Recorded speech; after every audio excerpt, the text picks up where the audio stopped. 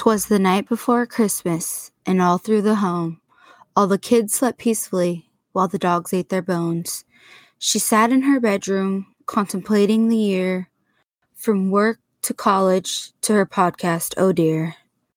A girl with big dreams, trying to do right in the world, to make a better life for her 3 little girls. She struggles, she's tired, she's even overwhelmed at times, but she's grateful for her family, her friends, and of course, her awesome guy. She's rebuilding her family after a huge tragedy with a guy who's so perfect and makes her so happy.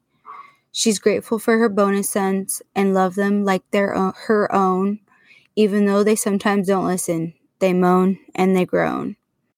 She loves her brother and sisters and is so glad they are here to help care for her girls and bring them lots of cheer. They know all that she goes through with her sadness and depression as she tries to guide her girls who miss their dad so much in heaven. Things may not be easy. It may be even worse than hard. She's not trying to be cheesy, but she's got a really big heart. No matter what life throws at her, she always perseveres by always trying to be honest, loyal, and sincere. All the things she's been through with a smile on her face, knowing that one day she'll be in a better place. It may seem like things will never get easier, but it will with time. I can't sound any cheesier.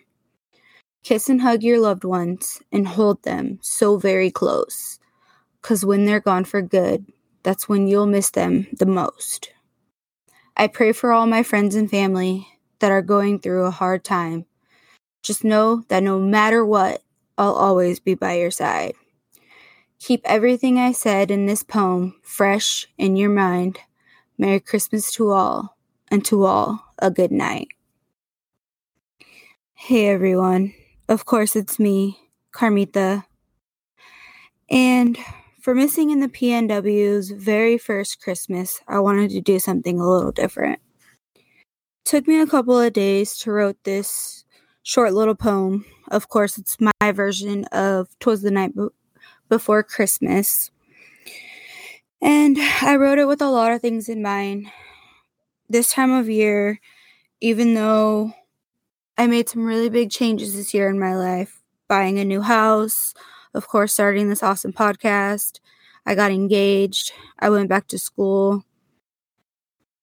I have a lot of things that I am grateful and happy for, but like I talked about in my mental health episode the other day, which was part of the Krishna Venkatesh episode, I just wanted to do something and let you guys know that you're not alone.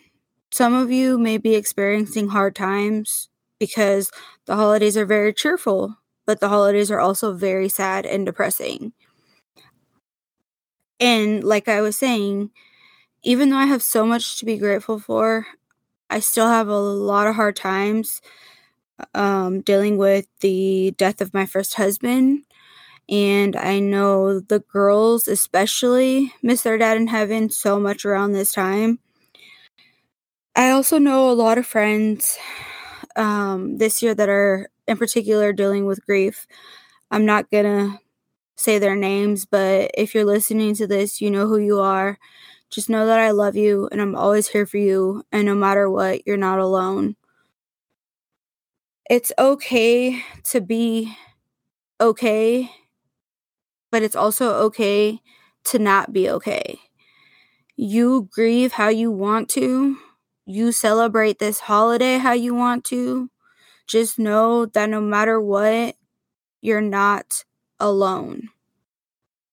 I really do pray for everybody, and I hope that no matter what kind of holiday you're having, good or bad, you just know that you're enough. Don't give up. Stay strong.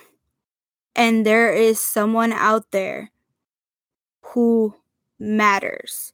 You matter to them.